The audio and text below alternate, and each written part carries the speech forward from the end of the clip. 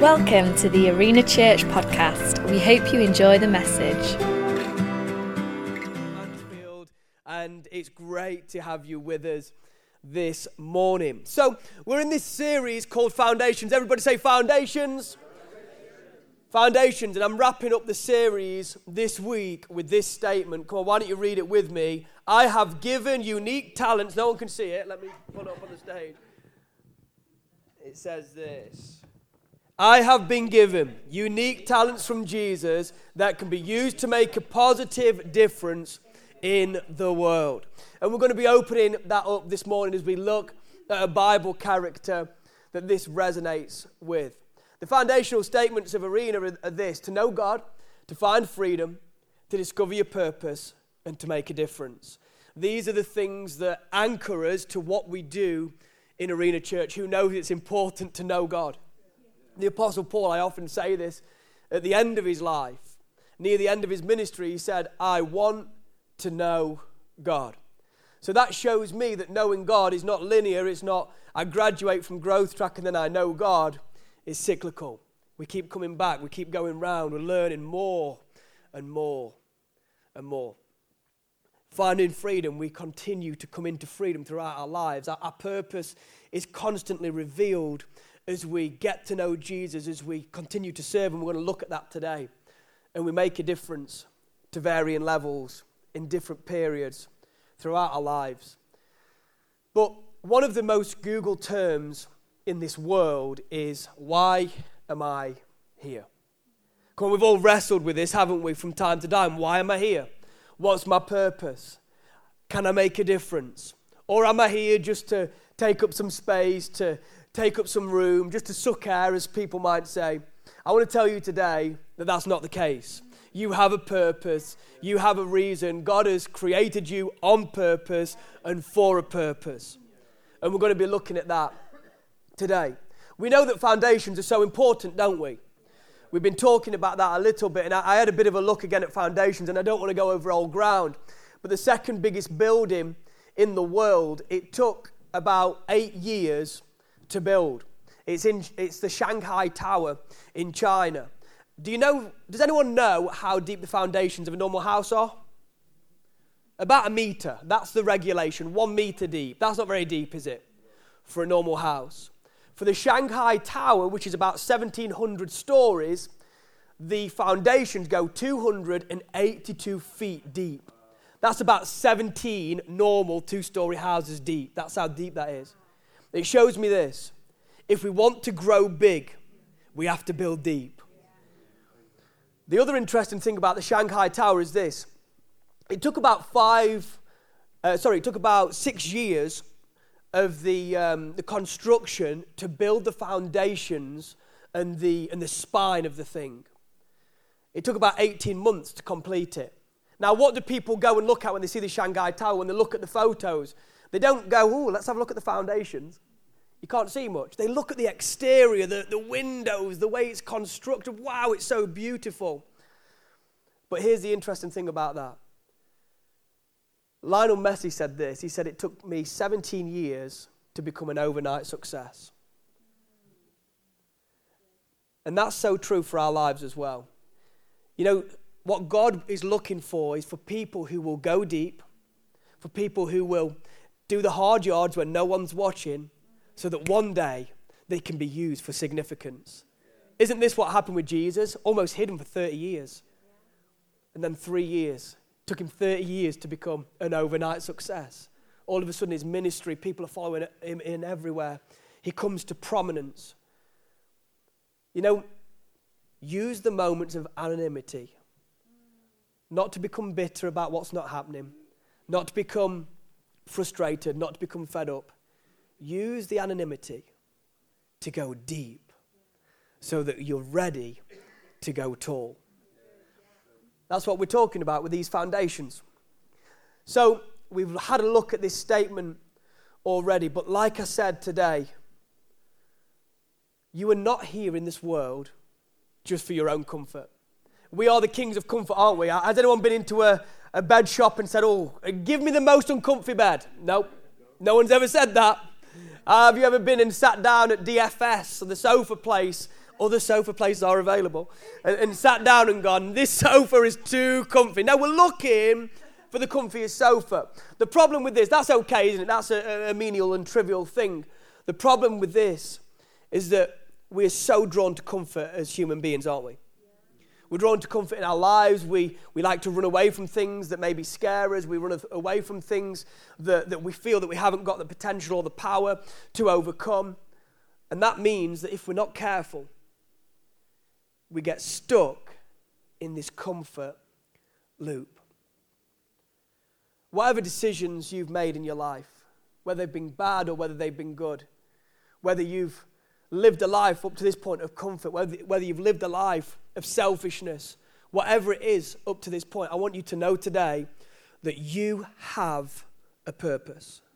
God has created you on purpose and for a purpose. No matter if your life to this point has been a complete mess, God has a plan for you.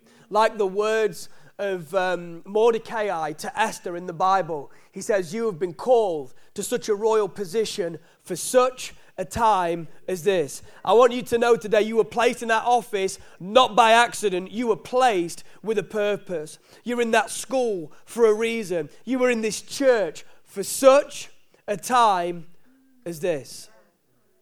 Don't be deceived into thinking that you're just meandering through life.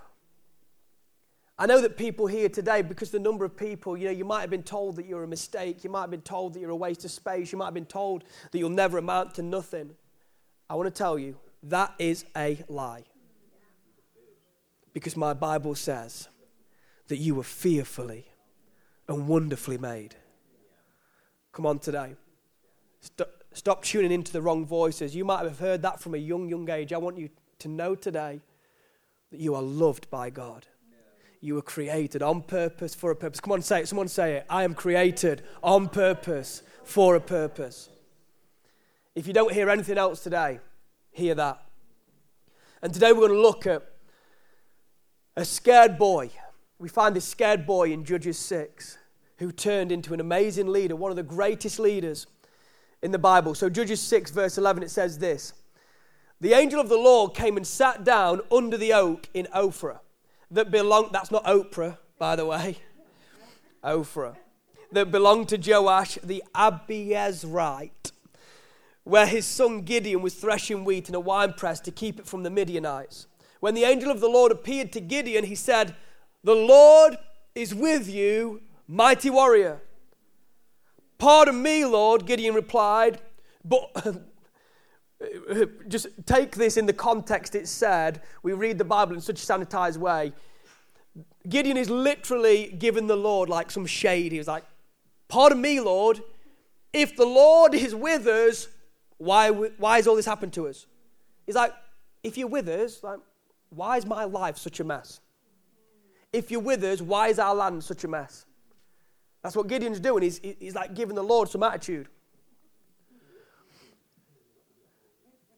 Where are all his wonders that our ancestors told us about when they said, did the Lord not bring us up out of Egypt? But now the Lord has abandoned us and given us into the hand of Midian. Attitude, like my son, he'd be on the steps for that. The Lord turned to him and said, go in the strength you have and save Israel out of Midian's hand. Am I not sending you? Pardon me, Lord, Gideon replied, but how can I save Israel? My clan is the weakest in Manasseh, and I am the least in my family. The Lord answered, I will be with you, and you will strike down all the Midianites, leaving none alive. Just a quick parallel. Where have we heard this before? Moses. Pretty much the exact same language. I love this story. I love the humor of it. I love the honesty of it. I love the realness of it. Sometimes I think we come to God in too much of a sanitized way. God is okay with your doubts. God is okay with your fears. God is okay with what you're worried about. God's okay with you coming and saying, God, like, why am I here? He's okay with all that. He wants your honesty. The funny thing is, we try and trick God like he doesn't know the way of our heart anyway. like he doesn't know the shape of our heart, like he doesn't know the desires of our heart. And we try and trick him into thinking, oh yeah, God, I've got it all together. But I love that Gideon came with his honesty to God. Now, people often ridicule Gideon at this point, or maybe point out the insufficiencies of his current situation, and we're definitely going to look at that. But I think there's something to be commended to him here. And there's something for us to learn. That if we want to discover our purpose, the best thing we can do is to just serve. Is to just serve. You see this so often in the Bible that great leaders were called from a place where they were already serving, even if they weren't fulfilled. What about Moses when God approached him in the burning bush? He was tending to his father-in-law's business. What about David when he was anointed to be king? He was looking after his father's sheep. What about Joseph serving with all diligence and with an excellent heart in Potiphar's house and in the prison? You know, the thing is with Joseph, like, he had to do it a few times because he was sold into slavery, being from a wealthy family, being the most loved and adored in his family, and he probably needed it because he was arrogant probably at that time. But he was sold into slavery. How many of us at this point would have said, God, you are clearly not with me. I'm going to do what I want. But he goes to Potiphar's house and he serves with excellence and he serves with diligence. And then honoring God, because he said no to Potiphar's wife who wanted a piece. He said no. He gets put in prison. Here's another opportunity for him to say, no, I've had enough now. What does he do again? He proves that he's got an excellent heart, that he's got an excellent attitude. He continues to serve so that he gets made the leader of the prison. He was serving with excellence and diligence. I can even make a case for the Apostle Paul. Does anyone hear my case for the Apostle Paul? Wasn't he serving the religious people of the day when God came to him and said, Paul, why are you persecuting me? Misguided, but at least he was doing something. And what about Jesus? Come on, the one person who maybe had an excuse not to do anything, to hang around, to wait for this big call on his life. I don't think anybody in the history of the world has had a bigger call than Jesus to be the Savior of the world. But 30 years, there he is, chipping away at a table. You know, he's a joiner, he's a woodworker, serving. But people come to me and say, Josh, I've got this big call and I'm just waiting for it. But people who often come and say that, they've been waiting for a long time. Josh, I don't feel led to serve on the hospitality team. I don't feel led to serve in the car park. I don't feel led to serve on the stewarding team.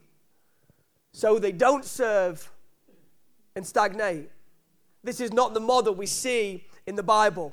The Bible says that planted in the house of the Lord, they will flourish in the courts of our God. We get planted by serving, not by attending. You know, we live in a world that is a consumer mentality. It's about what can I get. Me and Helen, guys, I need to repent. After church last week, I had 4 takeaways last weekend, okay? It's real. Look, I'm just being real with everybody this morning. I feel the need. I need to. We went to Burger King after church last Sunday, and we were waiting in the car park, and I was like, this is a disgrace. I've been waiting for 10 minutes for my food. Consumer mentality.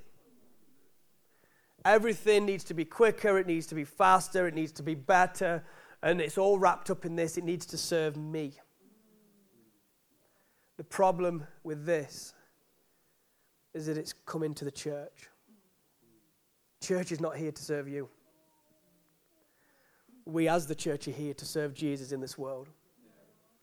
You know, if Jesus so loved the church that he said he laid his life down for it, shouldn't we? Yeah? So we're not here to consume. We're here to serve.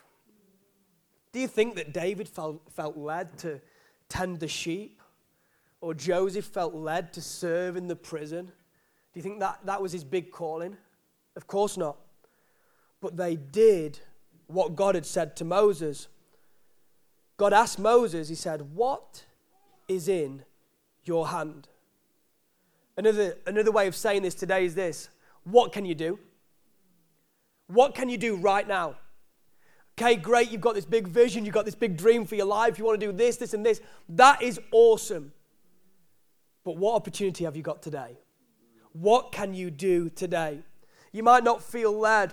You might not feel like you come alive when you serve the teas and coffees. I tell you what, though, when I get served a coffee or see Sharon Bennett, wherever she is, doing coffees, I feel like she does come alive wherever you are, Sharon. Come on, let's give Sharon a round of applause. Where is she? I don't know where she is. There she is at the back there. I can see her. We were in Growth Track the other week. We had like 25 people, I think, go through Growth Track. And the last one is about discovering your purpose and making a difference. And Rob Calderwood, who is here today somewhere, he might be out, he said that he comes alive and he really found his purpose and he found so much fulfillment when he began to serve on the door. Why is that? Is it just because he's great on the door? He is amazing on the door. But it's not. It's because he got planted in God's house. And Rob would be a man, and he would tell you, if you want to go and ask him, he would be a man who would have said, I would never imagine I'd serve in church. I can't do it. But he got involved where he could. And how good is he at doing that? So we're called to be planted. What can you do? I want you to know today that you can serve, that you do have a gift.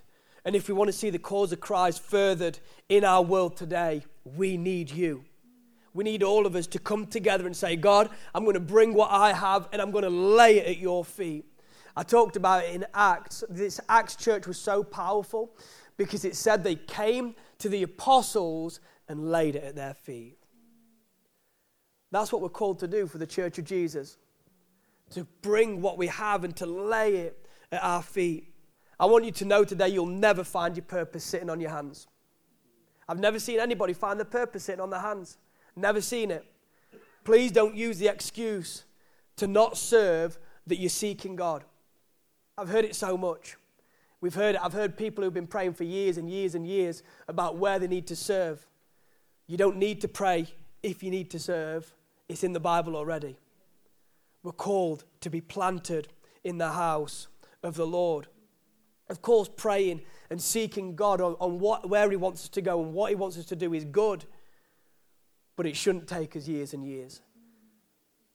The problem is God probably gets quite frustrated with us because we ask him things that he's already revealed in his word. I guess people hear you think, oh yeah, Josh always wanted to be a pastor and that was always what I wanted to do. It wasn't. What's happened throughout my life is that as I've been planted, as I've served, God has continued to open up my purpose to me. I've been serving in church since like 13, 12 years of age, maybe a bit younger.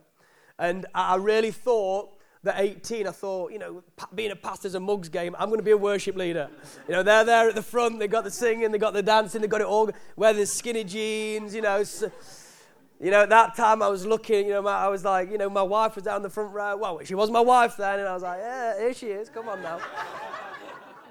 I thought that being a pastor was a mugs game. Like you get all the problems, you get all the issues. Who wants to do that? So I continued to serve, and I served on worship, and then I began to serve on the youth just because that was what we did. We got involved with the youth. I served a few other leaders. Friday nights for about 12 years, midweek meetings. There was a time when a few of us in here, to be fair, especially before coronavirus, we were probably serving in church 4, sometimes 5 nights, days a week because we wanted to be planted. What am I saying here? Am I saying it to get a pat on my back? No, not all. But I just served where I had opportunity to serve. And people continued to speak things out and me speak things over me. And then I got asked to lead the youth. And then, again, years and years of preaching Friday nights. Preaching to 3 or 4 people for quite a while. Preaching to 10 people. Preaching to 20 people. Preaching to 30 people. And we got up to a great number in our youth with some people in here today. And why am I saying that? Because really, it was in the darkness. It was in the shadow when people weren't watching. And then I was asked to preach in church one day, and people were like, wow, Josh has come from nowhere. Well, yeah, it's taken me 30 years to do that. Do you see what I'm saying? And then I was asked to lead this campus. The point for all that is saying this. I found my purpose. God continued to reveal my purpose as I served. The Bible says that your word is a lamp to my feet and a light to my path. As we're in his word, as we serve God, it's a bit like, if you've got a piece of cotton and you hold the cotton and the ball goes and it goes forever, doesn't it? I see it a bit like that God unravels our purpose in front of us. As we serve and as we walk in his way, as we seek to have a heart to serve, as we seek to have a heart to please him. I really don't believe that if you have a heart to please God, I don't believe you can make a wrong step. If you have a heart to please him, if you have a heart to serve him, if you have a heart that comes before him every day, God, I want to follow you. My point is this. What's in your hand? What opportunity have you got now? Stop moaning about the opportunities that you don't have. Why don't you focus on the opportunity that you do have? And let's serve there and see what God does with it. And here we are, we come back to Gideon, threshing wheat in a wine press. Doesn't that sound strange? That wasn't what they did back then. He was doing that because the people of God, they were so downtrodden, they were so scared, they were so afraid that everything that they produced was getting taken by the Midianites. They were enslaved. They were basically playing this massive game of hide and seek, where they were living in caves around so that the Midianites wouldn't get them. And Gideon's there in this wine press, made for making wine. You should thresh wheat on the threshing floor, which is out in the open, and it makes everything a lot easier, and the wind blows, and the bad stuff goes, and the good stuff stays. But he's there in this dank, dark environment, trying to get a bit of food, hiding, weak. See, this man and this people, they were so pathetic in this moment. They were so in fear that they couldn't even get some food without it being stolen off them. And that's why it's funny when the angel of the Lord comes to him and said, "The Lord is with you, mighty warrior." Have you ever had that when someone points you out and you're in a crowd, you're like, me? I think that's what Gideon's doing at this moment. The Lord's with you, mighty warrior. I thought I was here on my own. It's funny. It's like, the Lord is with you, mighty warrior. You don't know me. You've got it wrong. And it brings me on to my next point, that God sees something in you that you don't see in yourself. God sees something in you that currently you do not see in yourself. God was not speaking about Gideon's present reality. He was prophesying his future. I want you to know today that there's people in this place that you have a big call over your life. You have great potential. And I don't want you to keep focusing on where you are now. I want you to look forward to what God is going to do in your life. I don't know what's been said over your life. I don't know how many mistakes you've made. I don't know your current situation. But I do know this, that there is a God who died and rose again so that you can step into life and life in all its fullness. There's a God who died for you, who is calling you, like he did Gideon, from the darkness of the winepress, from the anonymity, from the brokenness, from the hiding place that you're currently in, and he's calling you into the wide open space of his abundant life. You might say you're a mess, but God says, I'll turn your mess into a message of my grace. The world might say you're a nobody, but he says, in my eyes, you are a somebody. You might say you're broken, but he says, I take the broken things and I make them beautiful. Is there anyone here today who says, I want to step into my call over my life? I want to step into the bigness that God has for me? God is calling you out. He's saying, come forward. Come forward, mighty warrior. Come forward into the bigness. Step away from the mess and step in to your future in me. He's speaking his security into your insecurity. He's speaking his confidence into your fear. He's calling you into the big life. Come on, somebody, why don't you say it with me again? I have been given unique talents from Jesus that can be used to make a positive difference in the world. So God greets Gideon like this. Gideon has a bit of a moan and a complaint, if you know it. And he says, look, I'm nobody. I'm from the least family, and I am the least in my family. Has anyone felt like that before? Inadequate for the call that God's placed on your life. Inadequate for what you're even doing right now. Inadequate for the task at hand. I have. If we can be honest today, I think we all have at some point.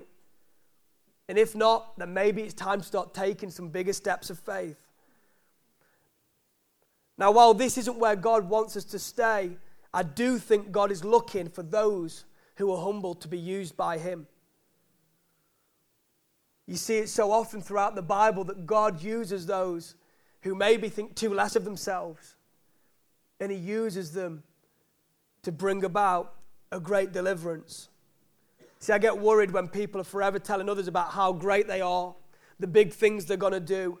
I often think it's a barrier to what God wants to do in them.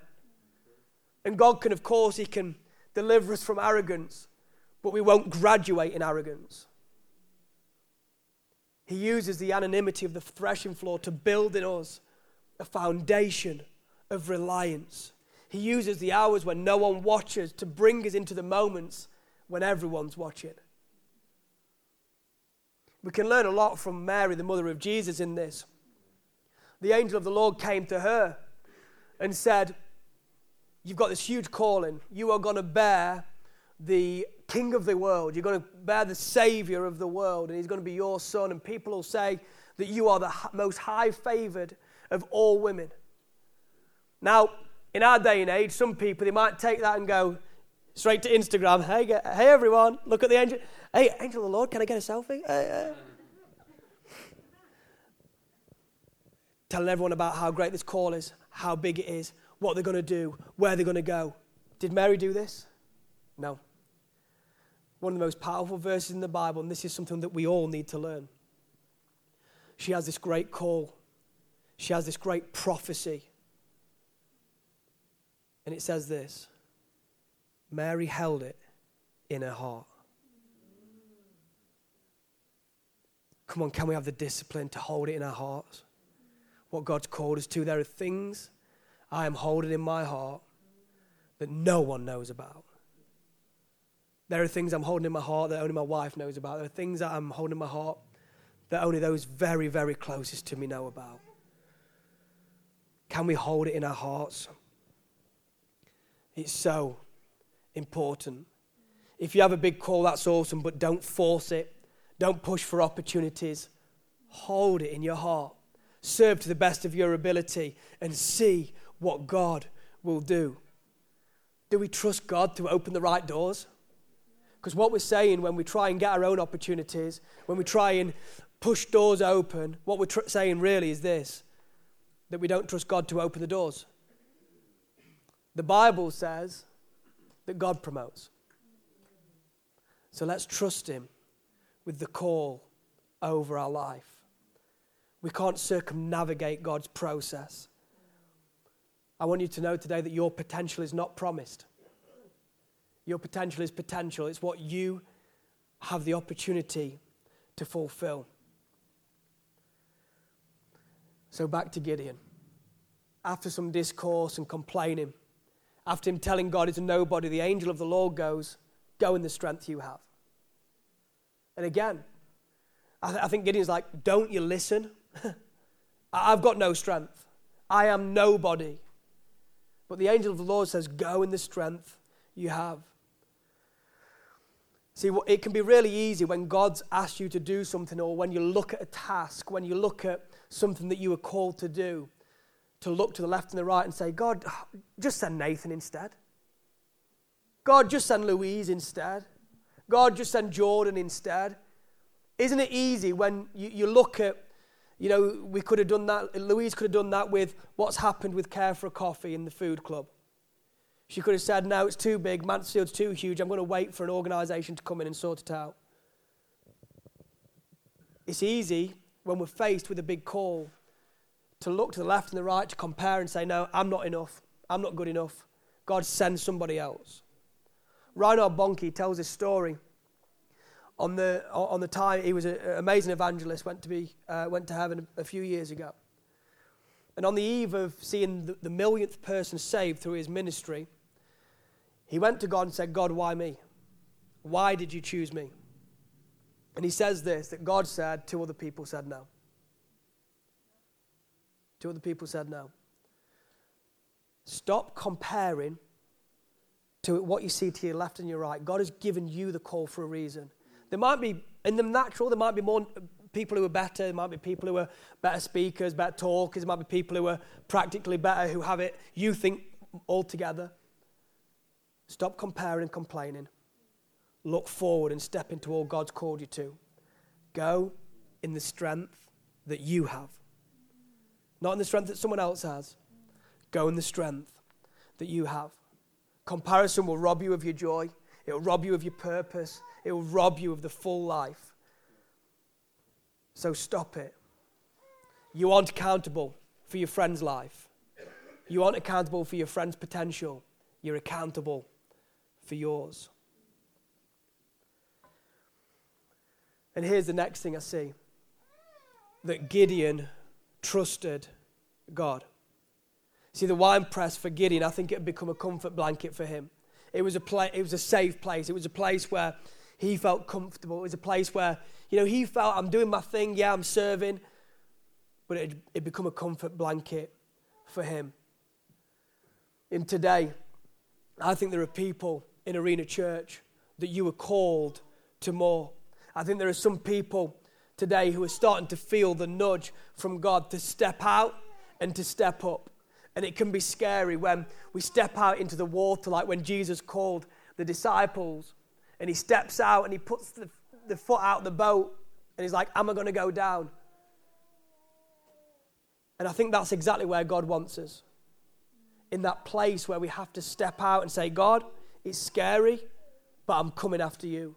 God, it's scary, but I'm going to take that step into where you have called me. God, it's scary, but I know that you are with me.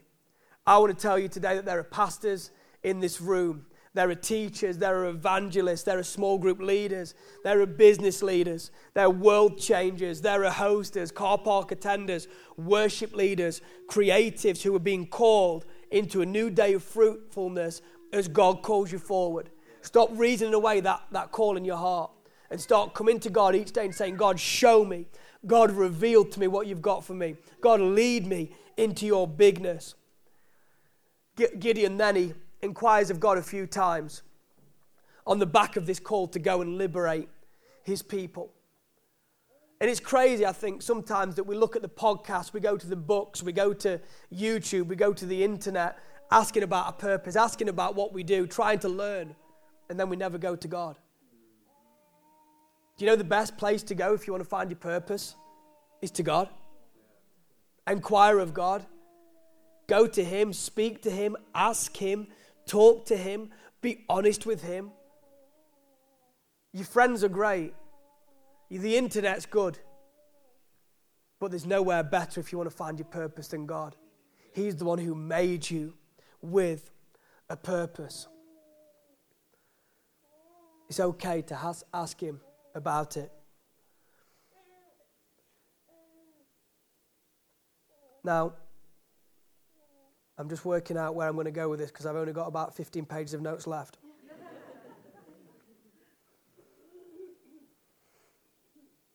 Yeah.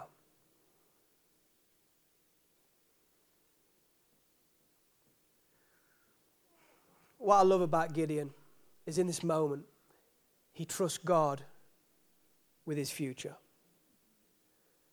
He gets the response from God that, he lays a fleece out. Who's heard that saying, I'm going to lay a fleece before God? That's where it comes from.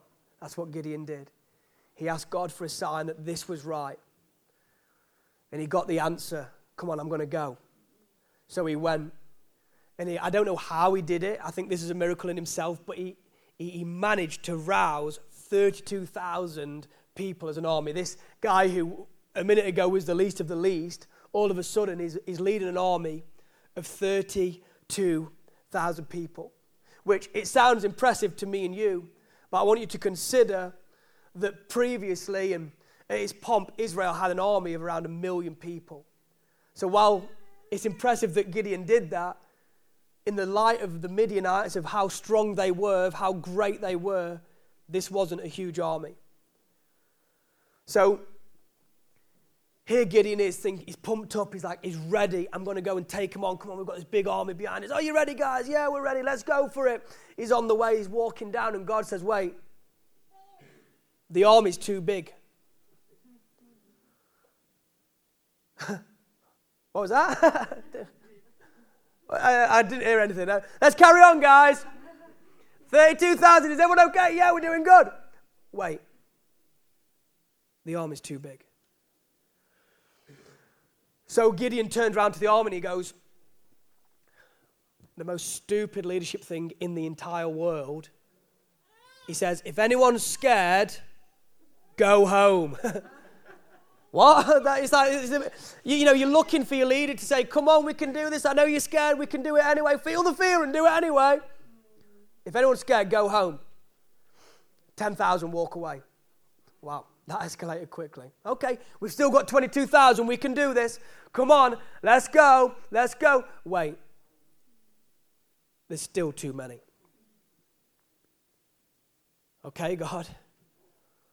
And God tells him to do this thing where they're going to drink from this water, and he can basically only take people who drink this certain way from the water. And they go down to the water, and basically it turns out that there's 300 who do it this certain way. 300. You've seen the film 300? Well, this is far better than that. The 21,700, they walk away. And with 300, Gideon continues to move forward and trust God. God says this, Gideon, I want my people to know who delivered them. I want my people to know that it's my strength and my love and my favor that has delivered them. And they go forward, and God wins the battle for them. The point is this, do we trust God? Do we trust him with our future? Do we trust him when he says to do some crazy things? Like I said, you will never see that in a leadership book, to turn around to your people and say, if you're scared, walk away. But sometimes God calls us to do crazy things so he can do crazy things through us. Sometimes it doesn't make sense. Sometimes we feel that we're at the end of our tether. Sometimes he tells us to give when we've not got much anyway. Sometimes he tells us to give to what we might perceive people who might have more than us. Sometimes he leads us to do things that make no sense in this world, but they make a heck of sense to the kingdom of God. So that he gets the glory when the battle is won. We're called to trust him with our purpose, to trust him with our future, to trust him to make a difference. And I don't think there is anything bigger in our lives that we can trust God with than our purpose. Say, God, I'm not going to fight. God, I'm not going to work it up. God, I'm not going to do it in my own strength. God, I'm not going to push doors that you haven't opened. I'm going to trust you. I am going to trust you. I've seen people get bitter, twisted, frustrated, hurt. Why? Because they've tried to do it in their own strength and it's failed. I don't want a gift from God that's not of him. He delivered this people. And this brings me on to our last point, that we're called to make a difference. We are called to make a difference. See, Gideon trusted God. He trusted him with the small things. And because God trusted him and he could be trusted with the small things, God gave him the big. He delivered the army into Gideon's hand. They won the battle. And they ushered in 40 years of peace, it says. They made a difference. The 300, they won the battle. Not because they were the most mighty, not because they had the most charisma, not because they were the most wealthy, not because they were the most talented, but because they were the most available. I want to ask you today, are you available and are you open? Because this people, this man Gideon, he qualified in two ways. He was available and he was open to God. See, this gets me excited because I think here we are in Mansfield. And in the grand context of the world, it's not the most exciting place. There's New York, there's London, there's Paris, there's Barcelona. 1 million places that could be bigger, that are more exciting, that are more cosmopolitan than this place called Mansfield. It's a bit of a nowhere place in the middle of the country. And if we're dead honest, we aren't the best of the best either, are we? None of us are really that famous. None of us are maybe that influential. None of us have got that much finance. Of course we have gifts, but we aren't the best of the best. We aren't the best looking. Someone's going, Josh, speak for yourself. But this gets me pumped. Because God, if God can do it for Gideon, he can do it for you and me. He can take the few hundred that belong to Arena Mansfield and he can use us to transform this town in which we live. He can use us to build his church, and the gates of hell will not prevail against it when he is the builder. Come on, somebody. What can God do with a few hundred people who are open and available? Open to hear his voice and available to follow where he would lead. I want to tell you, if we live this open and available life, God will use this nothing place called Mansfield to be a testimony to the world. Will we be an open and available people? As I close, there's just one more lesson.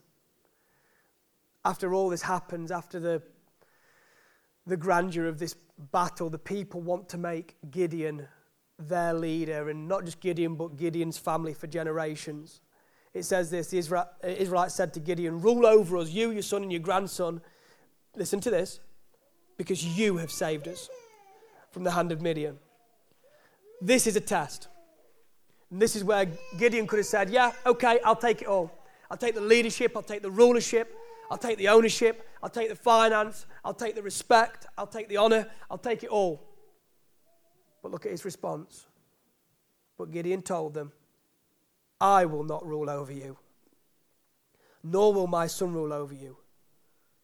The Lord will rule over you. When God wins the battle, let's not take the credit for it. When God does it through us, when God does it through you, don't stand there like, I'm the best, because God saw you when you were at your worst. We stand there and we say, God, I give you the glory for all you're doing. God, I give you the honor. God, I'm not going to take it to myself. God, I'm going to point it all back to you. I am going to turn it all to praise.